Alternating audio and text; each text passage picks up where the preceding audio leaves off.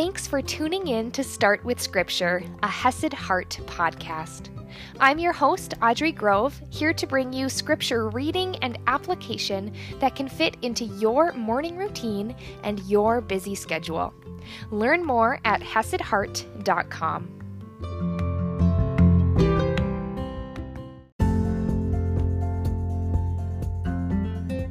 Good morning, my friends, and welcome to another beautiful day. Yesterday was Memorial Day, a day when we remember those who bought and paid for our freedom with the biggest price, their lives. And Memorial Day to me always reminds me not only of all of those soldiers who paid the price for your freedom here in America, but it also reminds me of the man who paid the biggest price for our biggest freedom. Freedom from sin, freedom from death, and that's Jesus.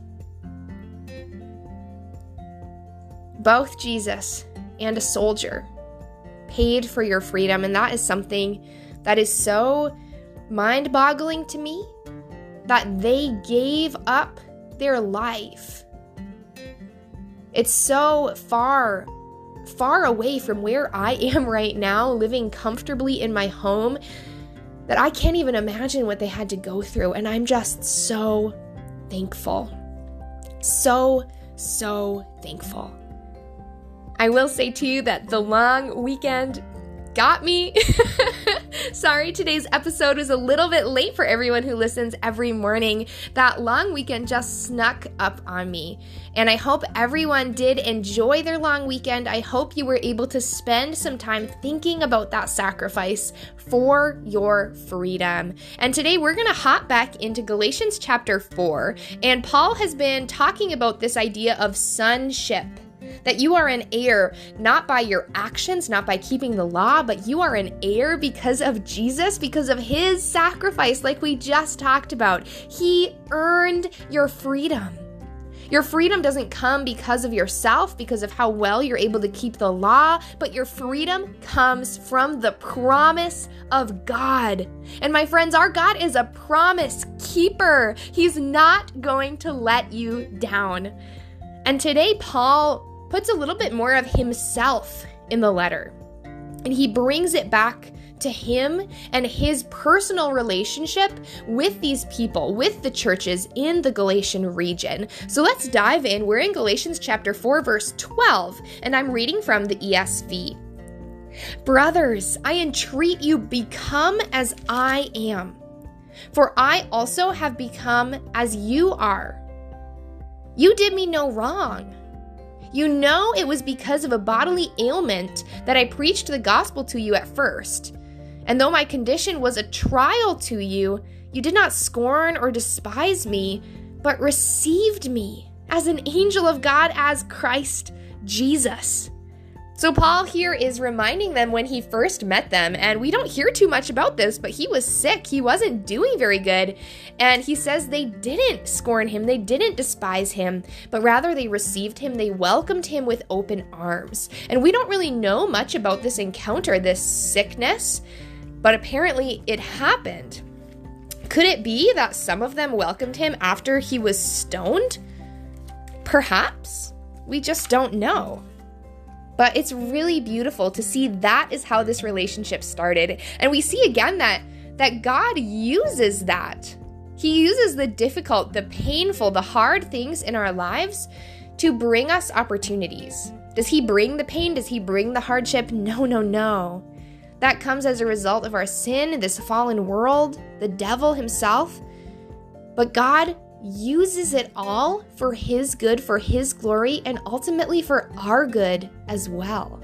And so when Paul says that it was because of a bodily ailment that I preached the gospel to you at first, we see that opportunity in the pain. So know, my friends, that yes, life hurts. Things can get chaotic. Things can get out of hand. But when that happens, God is working for your good, and he's actually working opportunities in that pain. But Paul doesn't stop here. He goes on. He says, what then has become of your blessedness? He is calling them out. He just said they were like an angel. They were like Jesus. They were acting with love. And then he's saying, what's become of that? What happened to you? And remember, throughout this whole letter, he is speaking to them of false teachers, of this idea that they are trying to earn their righteousness. They're turning away from the true gospel of grace and salvation from Christ's sacrifice to their own selves, to these false teachers. What then has become of your blessedness? For I testify to you that, if possible, you would have gouged out your eyes and given them to me. That's how committed he felt they were to him. That's how much they loved on him when he needed them, that they would have given him their own eyes if it would have helped him. Have I then become your enemy by telling you the truth? They make much of you, but for no good purpose. They want to shut you out that you may make much of them. And I think, and other people believe as well, that this they is talking about those false teachers. That these false teachers are making much of them. Maybe they're flattering them, appealing to their pride, how good they are. But they're doing that for no good purpose.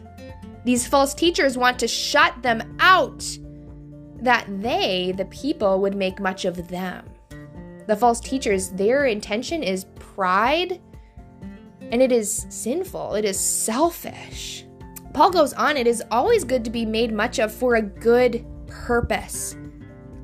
For a good purpose, for love, for glorifying God, for sharing the gospel, and not only when I am present with you, my little children, for whom I am again in the anguish of childbirth, until Christ is formed in you. I wish I could be present with you now and change my tone, for I am perplexed about you. Put yourself in Paul's shoes for a second. You spend time with someone, you get to know them, you love them, you see them growing. They accept you, you're friends, you're connected. And then you have to move away and you see that everything changes. Paul saw, he heard that everything changed in these churches, in these believers' hearts. That they turned away from everything that they had built together, that the Lord had built there. That's got to be painful, and we see it is painful for Paul. He says he's in the anguish of childbirth until Christ is formed in you. He's perplexed about them. He wishes he could be with them in person and change his tone, but he's only able to write to them.